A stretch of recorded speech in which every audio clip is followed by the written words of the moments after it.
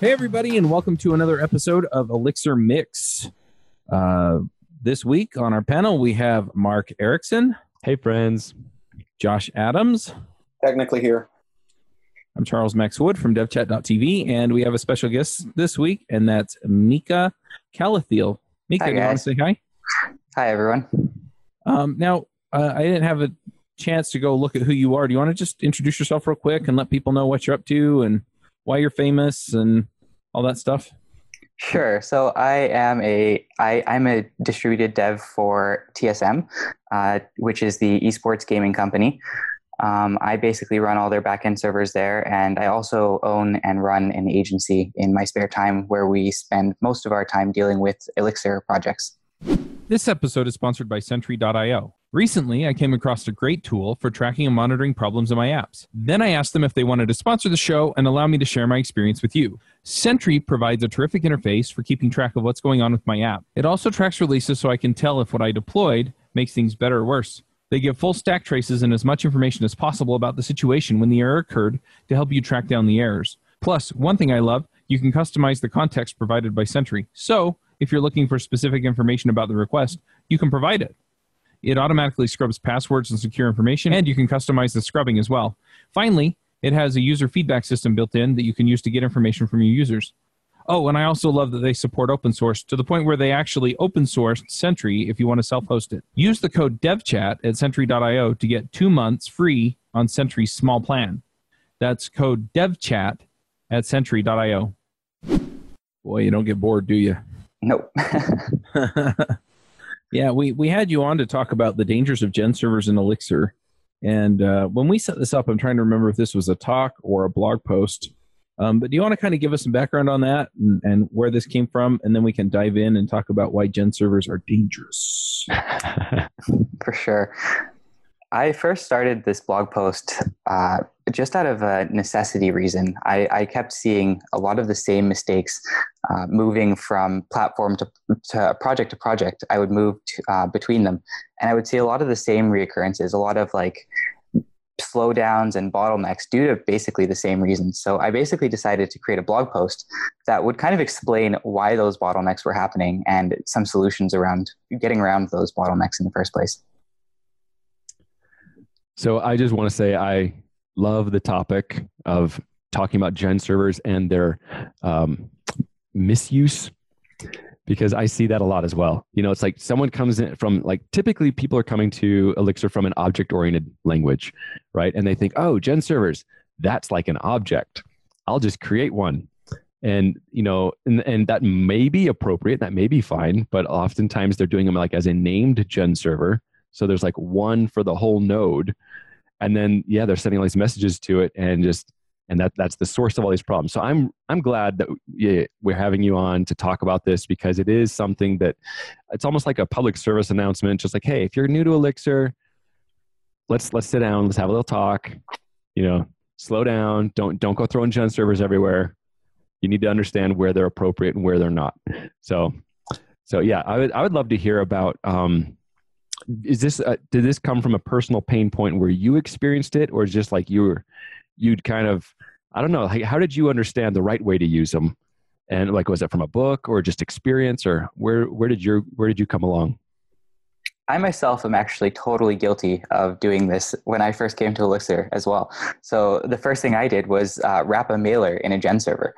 The reason being, in my mind, I'm like, okay, well, this is kind of like this isolated container thing. Why don't I just put my mailer in here? And if something explodes, well, it won't crash the rest of my app, right? That's great. But after using it, I kind of saw that, like, wow, there's a pretty big slowdown going here. If I wait for the mail process to actually send, all of a sudden, like, everything is slowing down if there's punches of messages. And so that was kind of the main key for me trying to understand, like, what was actually happening and what were the differences.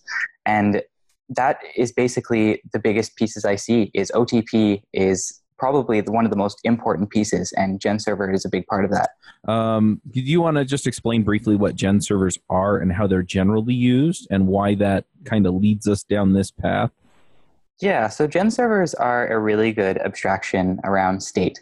So if you need to maintain some sort of state with behavior in Elixir, so say you're creating a a state caching service that you'd like to increment every time it gets hit. That would be a perfect case for GenServer because you're able to store the hits in a state and then access the server and say, hey, I want to give you an update. And then the server can then process that, update the state, and it's all kept isolated in kind of like a box. Gotcha. So how do you misuse something like that then? So a way that you can misuse that is by pretty much overloading the box. So when you have a GenServer, the box essentially only has a single way to get in or out of that box.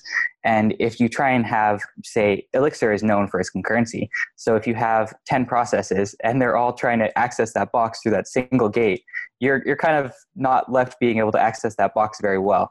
I think an important mental model for people to have when they think about processes in general, but GenServer specifically, is you think about it as a person who is a worker in your office building or in your company, right? And if you go to this worker and you say, "Hey, I'd like you to send this email for this person," that send them the welcome email, they just signed up, and they say, "Okay."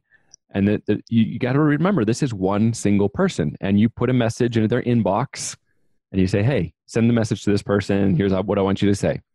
So that person, they're all by themselves, a single person. And so, okay, I have to get out a email, or I'm going to write a long form letter, and I'm going to format it nice, and I'm going to put it in an envelope and stamp it. And I'm going to walk to the post office box, which is like the equivalent of going, network traffic to an SMTP server. And I'm going to sit there and wait for it to be sent.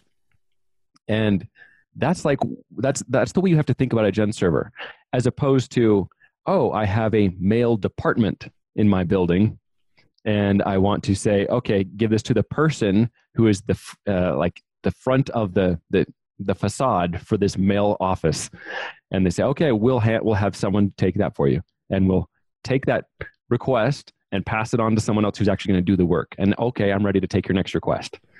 If you think about GenServers as a person, then you're much less likely to start overloading them, because you realize, oh, I can put this person in charge of a department of other people, and they can have multiple processes running and doing these things. I can have, but I still have supervision. I still have OTP. All the principles are all still there.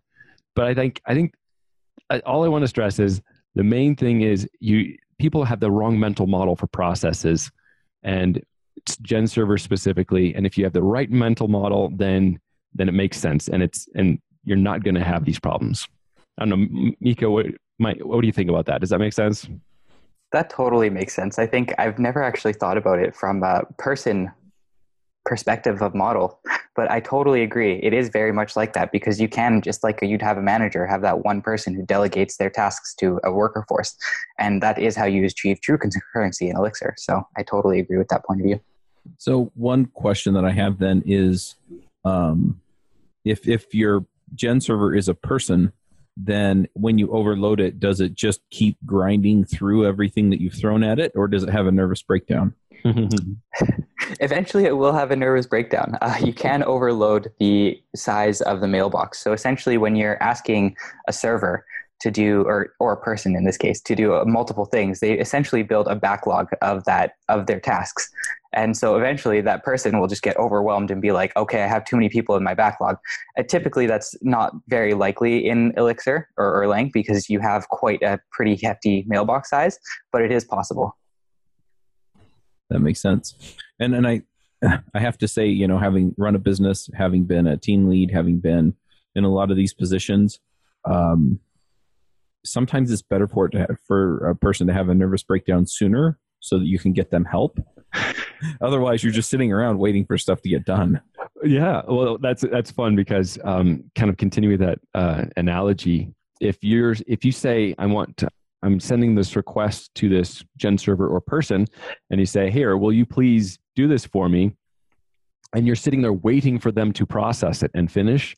By default, the time limit is 5 seconds. And then the request says they didn't have it in time, and I give up.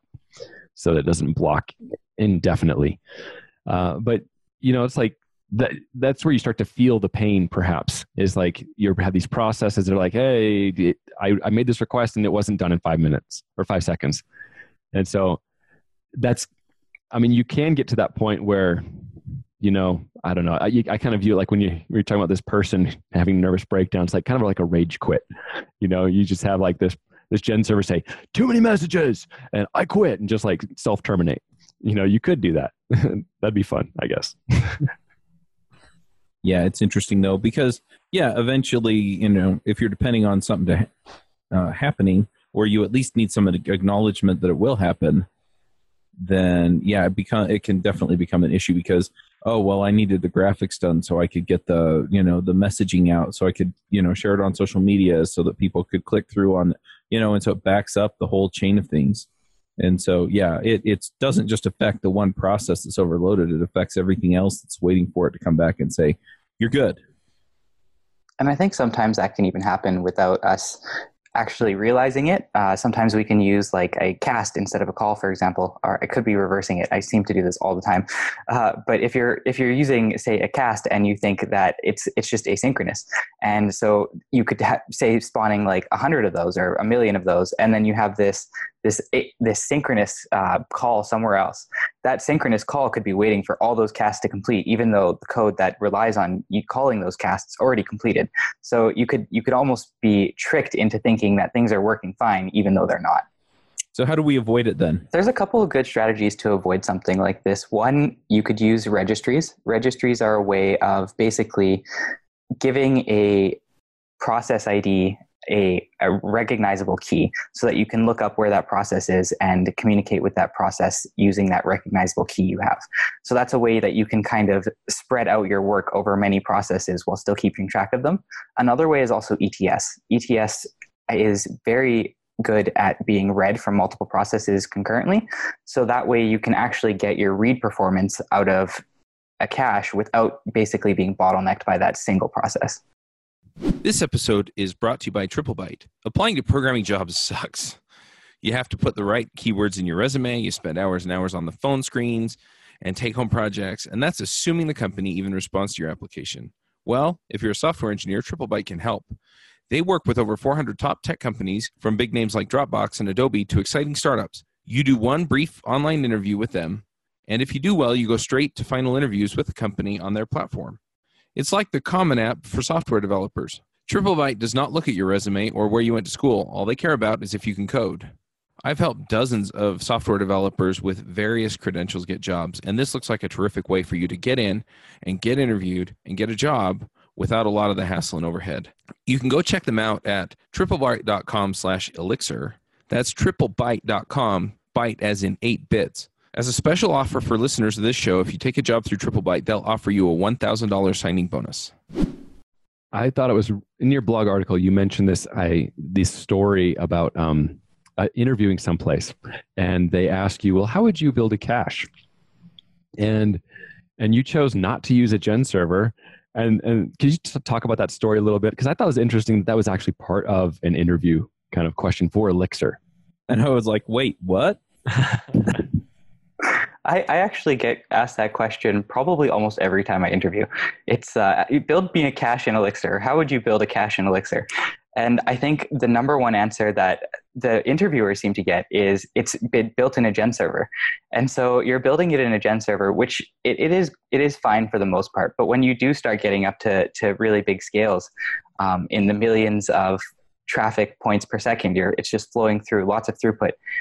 You really do start to see that as being a bottleneck. And so that's something you can avoid just by using ETS and just offloading that entire responsibility to a library that's sole purpose is basically caching. Yeah, it actually seems crazy to me to use a gen server for a general purpose cache. I use them for like stateful caches somewhat regularly, but for like a particular user. But that seems crazy to me. Yeah, I think in a lot of cases in Elixir, there's also better use cases, even if you are using something for simple state. I think a lot of people use gen servers prematurely as well, when oftentimes you can be using a task or an agent. So that's a great segue into talking about a task. Because I think when most people think, oh, I want to do something concurrently, I'm going to reach for gen servers because OTP is cool. That's kind of, and they go for a gen server when really what they probably want is a task. So could you just kind of give us a little introduction to what a task is? So with tasks, there's a lot of utility around them. And so I think it can get confusing between tasks as a utility in sort of a process and task as a helper module. Because task as a helper module has a lot of functions that help running other functions in a concurrent way. So for example, task.async stream, that's a really good way to be able to run a function with a lot of concurrency, but really quickly. It was actually so surprising to me when I came to Elixir that task.async stream was just so readily available that I was like, wait, is this really all I have to do to be able to be concurrent? Is this it? I must be missing something. It just has to be.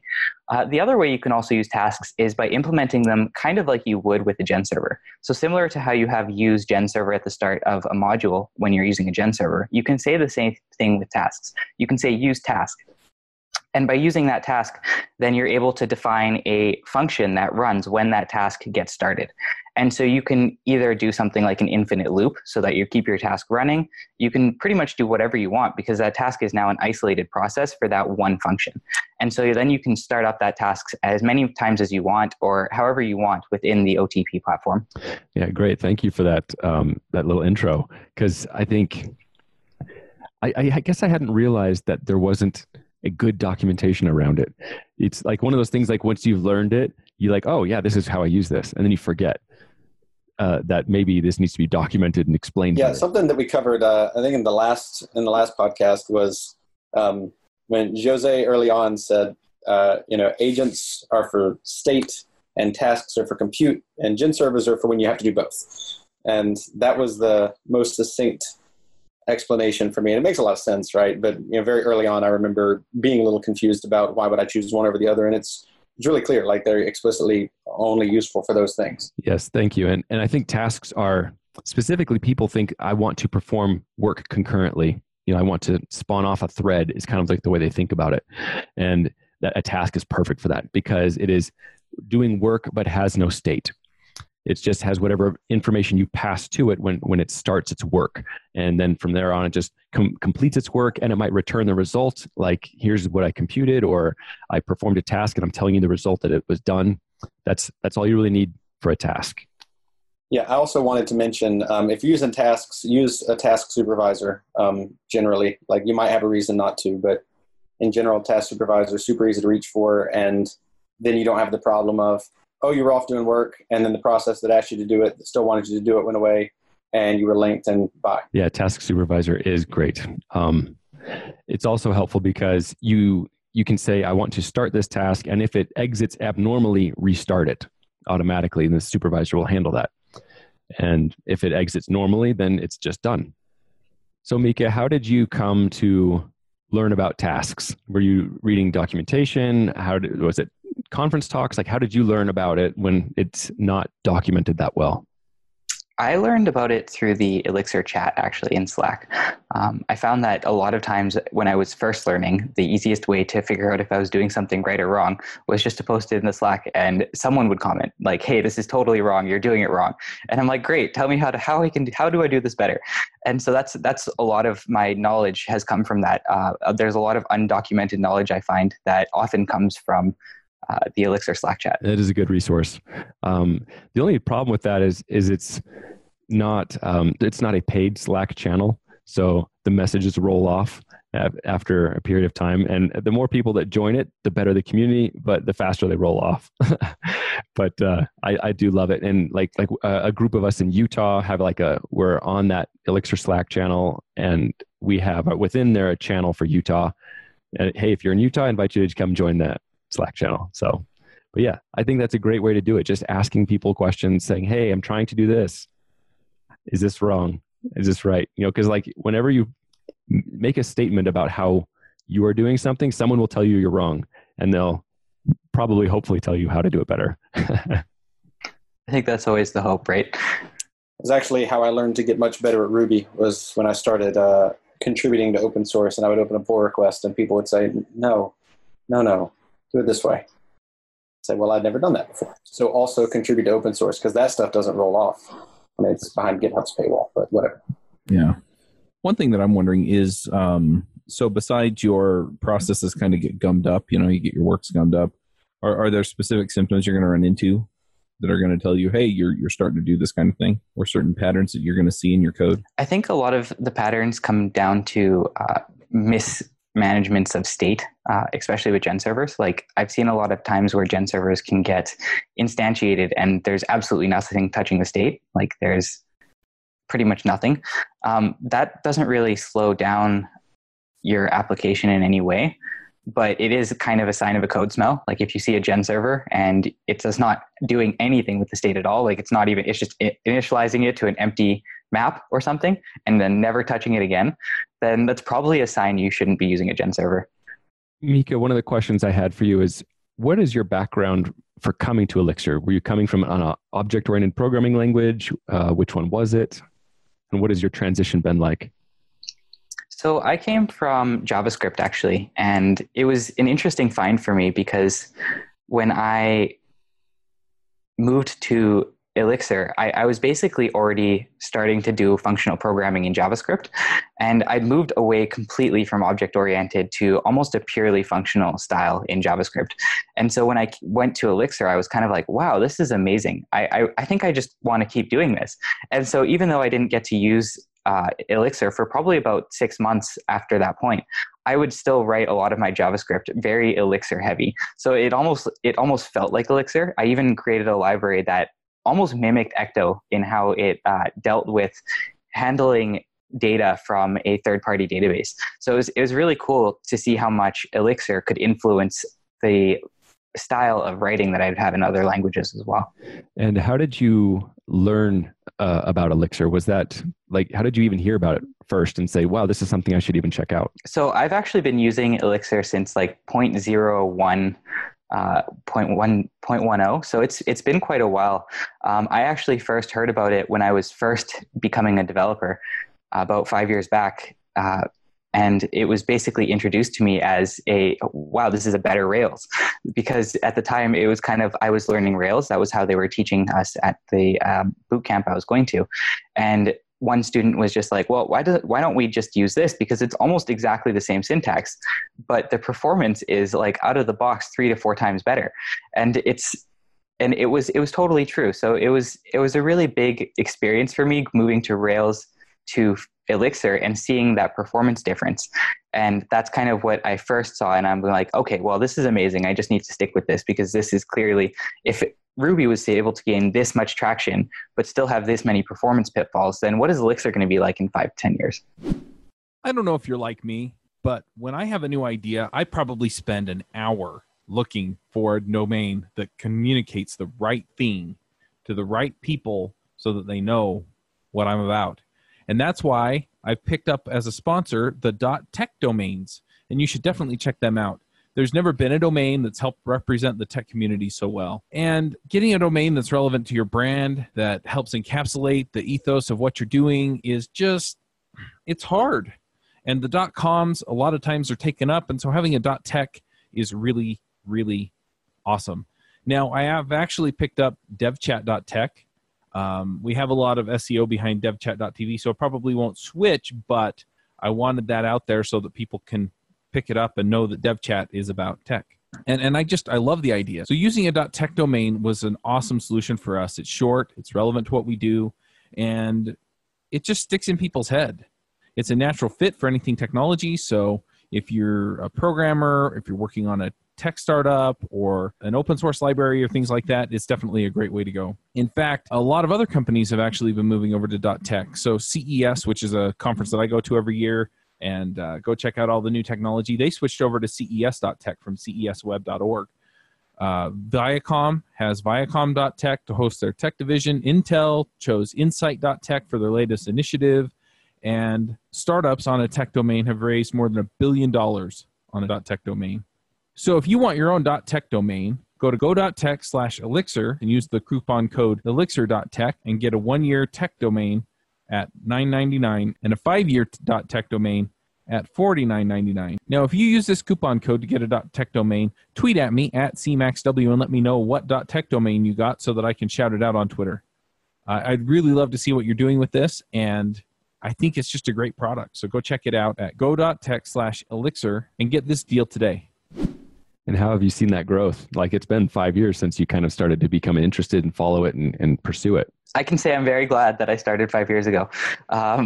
There's been so much growth from within the community. Like the community has more than tripled or quadrupled in size. I remember when we were first starting, it was under 1,000 people in the Elixir Slack for sure. And now there's like 22,000 people. So there's the community itself has grown. The actual structures in the language, like a lot of the syntactical sugar has grown. With keyword, that was like non-existent for quite a while. That was probably the most recent one. And I just remember when that came out being like, wow, this is revolutionary. This is great. So I think a lot of development has happened over this period of time, and everything has just made Elixir better. Yeah, I remember when the with statement came out. That was awesome. Yeah, I was also in some of those. I started in I don't even know if it was 1.0 or not, but I started because of Dave Thomas's book. And Dave Thomas, I was in the Ruby community, right? That's where my background was. And Dave Thomas was very influential, and he was a big presence in the Ruby community. And he was now starting to talk about this thing called Elixir. And he wrote a book about it. And I'm like, well, I trust his opinion on other things. Let me check this out. So that's kind of where I started with it. So yeah, it's been a similar journey, and just like being there for the additions to the language. Like now, just recently, Broadway was announced, and as a new abstraction on top of GenStage, and that was a great addition because it solves problems I've had using GenStage, just like extra corner cases you have to be aware of, and just kind of says, hey, these are common problems and corner cases. We're just going to encompass all of that. And what I love is how Jose Valim, he's kind of talked about how a lot of that kind of innovation will be happening outside of the core Elixir project, the core language, in external libraries. So like, as someone, I'm just curious, like from your perspective, when you have these things that are outside of the language, but they're kind of blessed, like GenStage, was that something that you like, oh, I don't even need to worry about that. That's not part of Elixir? Or did you become, you heard about it, or any of those kinds of things? What's that been like? I think a lot of times I've seen these libraries and they've gained such traction and almost seem so natural. It was kind of like a natural fit to Elixir. It was kind of like, oh, isn't this seems like it could be a contender for something that's in Elixir already. So it was also often interesting to see how I would look at those libraries and think to myself, like, how can I use this in a situation that I would come up upon? Because it's very, like, Elixir has created, it is almost like an Elixir natural library. So clearly there's a problem that it's solving. So I'm curious to see always when I see those libraries, like what kind of problem is it solving that I could have or I could solve with this solution. I think the most recent one for me is probably Stream Data, because that one has been very useful in running like vast amounts of tests. But that one I think was also a contender at one point to be pulled into the Elixir core. Mm-hmm. And I could see why, because it was something that was so useful and almost felt like it was natural to Elixir, just the way that it worked. So are you using property-based testing? I do sometimes, not currently, but when I can, I do. I need to spend some time getting experience doing that. I do see the value and I want to do it, but I just haven't taken the initiative to really dig into it. It is definitely something that adds a bit of complexity. So what kinds of projects are you working on in your consulting gig outside of your main gig? So a lot of startups come through. We end up building a lot of the backends for startups in Elixir because it gives a very nice base, basically, and it's also scalable. So when a startup comes through and is unknown whether they're going to scale or not, but also needs to be able to move quickly, Elixir has proven to be a really useful language in that sense. It allows us to move quite quickly. And also when things do need to come to scaling, then we're able to scale that pretty quickly.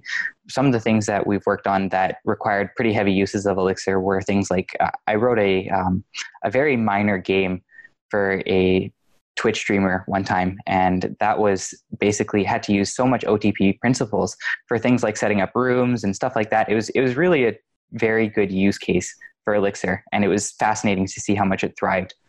So Mika, are there any, it sounds like you've been an observer and a participant in the community for some time. Are there any places where you think there are pain points that you still see, or you would like to see more focus? That's a good question. I think docs are always something that can be improved. I've seen so much improvement to the docs though over the years. I honestly don't think that they're not trying, because it's clear that there's a lot of effort going into those docs. They're some of the best docs in any language I've seen. But as always, I think they can always get better. First, explaining certain things like tasks, for example. Yeah, I really like the sort of the fact that a lot of packages in the core have kind of the docs, which are, this is this module, here's how you use it. And then they have sort of separately guides, which is, hey, you're interested in this topic, like here's 6 pages on it. And I like specifically that I see that a lot in packages. And that's something I don't see. I see other places. I don't see as uniformly in a lot of other places. But I do still run across packages that I wish were documented better. And I suppose as an open source person, I probably should just help. I think a lot of the packages and the people who maintain the packages do an amazing job in Elixir. It's one of the best communities out of any language I've seen, actually, coming from, especially from JavaScript. The community is very pleasant. So now, one thing that JavaScript docs have, I think, better than any other language is usage of emoji in the documentation. I feel like I run across that a bit. And that is a definite increase to the quality, right? I'm going to say it actually brings me joy. Who doesn't love seeing emojis in the docs? Or in the CLI output. I get that in the terminal sometimes. I use them in my commits. I want to put a screen reader on some of it now, so it'll read my documentation. Blah, blah, blah, blah, blah, poop, blah, blah, blah, rainbow, blah, blah, blah. Yeah, I do have to say that it's interesting. I mean, you're talking about the different communities, and I was at Codebeam a little over a week ago, and they were talking about some of the influence that Elixir has brought, and just the documentation was one of the things that they brought up, and in particular, what they said was that that it has actually prompted a lot of the Erlang community to start doing better documentation, and I thought that was interesting. And the other thing is you mentioned that the documentation in Elixir is better than JavaScript. It's I don't know. So Elixir's kind of a newer thing, and has brought in a lot of people who kind of want to get involved in the community, and the community is much more cohesive than the JavaScript community. And so what you find is you find sub-communities within JavaScript, and some of them do real well with the documentation and others don't. And so it's kind of an interesting place to live. And I say this having 4 shows on different aspects of JavaScript. So, as I talk to people, their focus is definitely in different areas depending on where you look and what they're doing with it. So. Well, also just the fact that you can, or that the docs are compiled into the modules these days. That makes it nice. Yeah, it's hard to fault a language that doesn't have a VM for not doing something like that. Like, how would you? Cool. Anything else we want to jump on before we go to picks? Let's do us some picks. Mark, you want to start us with picks? Sure do. All right. So one is a Gen server talk I gave. I mentioned it previously, but I think it's specifically relevant to this discussion. So I was going to mention again. I gave a presentation at our Utah Elixir meetup, and I will include the YouTube link. It was recorded by one of the members of our meetup, and I go through the whole idea of explaining how a Gen server is like a person, and when you get the mental model, it actually really helps. And so that's one. And then the second one is I wrote a blog article on pattern matching to format text. So if you're familiar with Elixir, you're familiar with pattern matching. And I was doing some work recently, and it's like, okay, I have this text. It's text with all special characters stripped out, and it's a phone number. And I want to format it in a special way. I want to format it for display. And I can it's like, I know I can do it with pattern matching. I have to go look it up because I couldn't remember the exact syntax. So I just wrote it up. Half of the things on my blog are things just so I can find it again in the future and I remember how I did it.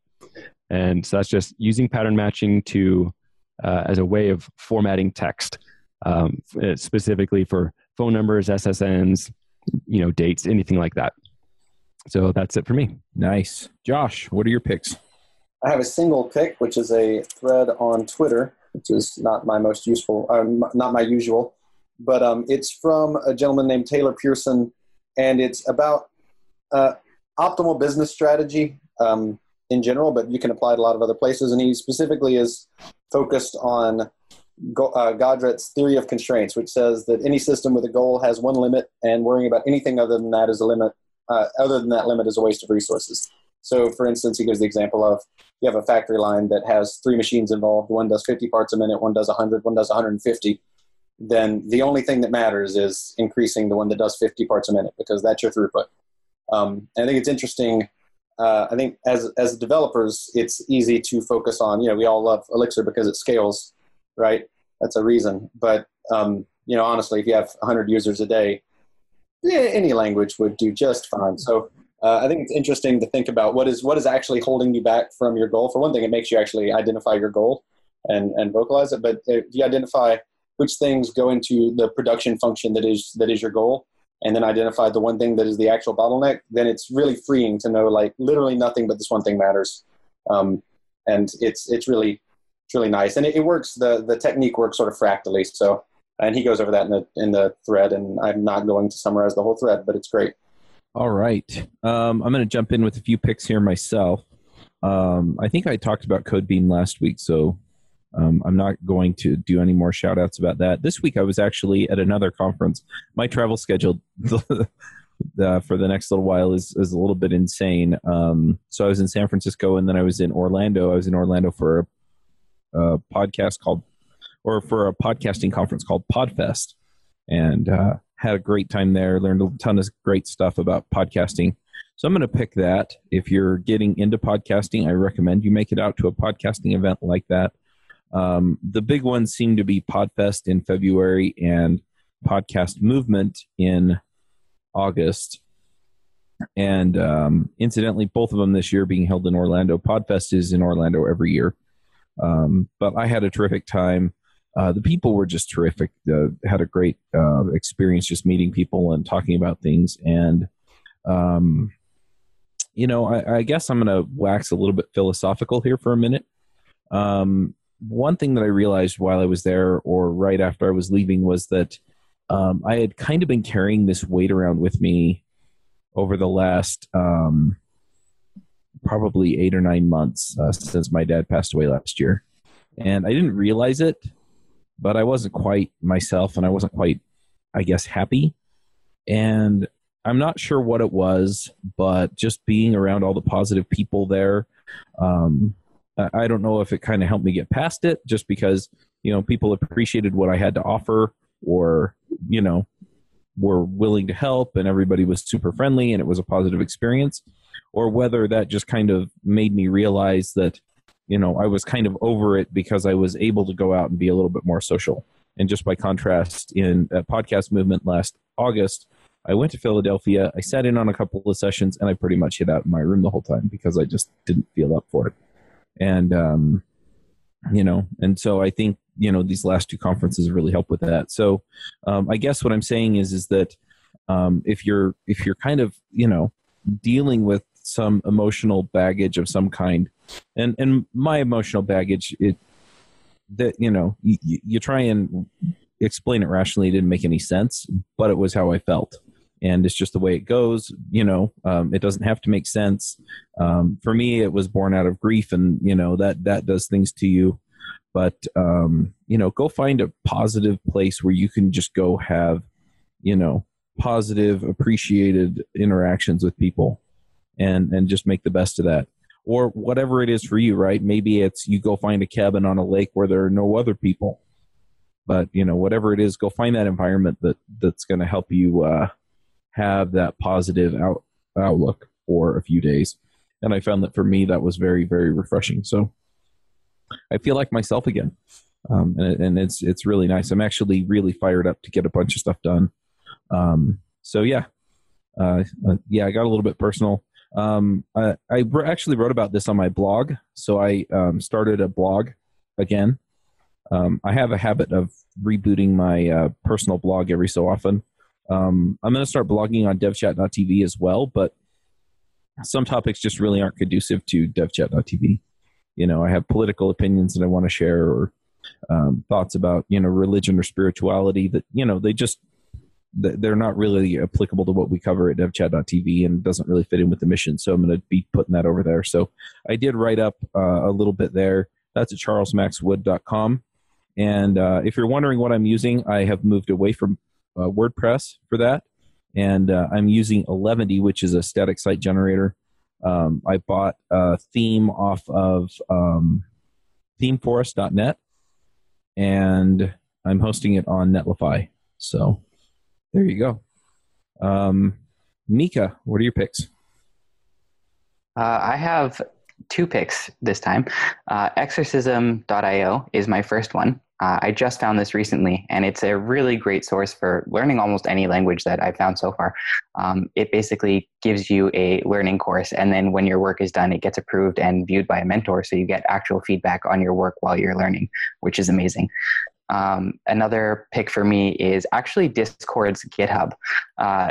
Discord's GitHub is a really good source of information for when you're trying to go distributed, or when you're trying to really push performance on things in a concurrent way. Discord's done a lot of work, and they've had to deal with a lot, and they've have a lot of their research and knowledge for free and open sourced. Nice. Katrina Owen was a panelist on Ruby Rogues when she started Exorcism.io. So, and it's cool. They're adding new languages and new systems to it all the time. So yeah. Yeah, it's a really great one. For a while. I just started using it to learn Julia. So it's a very interesting way to learn. Nice. All right, Mika, if people want to find you online, see what you're working on or thinking about, where do they go? You can get a hold of me through the Elixir chat. That's probably the best way if you want a quick response. My email is also a good one, mika@caliphil.me. And I actually do not use any form of Twitter or anything, so unfortunately you cannot find me there. Or fortunately for yourself. Yep. Yep. I'm so proud of you. All right, well, let's go ahead and wrap this one up. Thank you to our panel and to you, Mika, for coming. We'll go ahead and wrap this up. We'll be back next week. Thanks for allowing me to be here. Bandwidth for this segment is provided by CacheFly, the world's fastest CDN. Deliver your content fast with CacheFly. Visit CacheFly.com to learn more.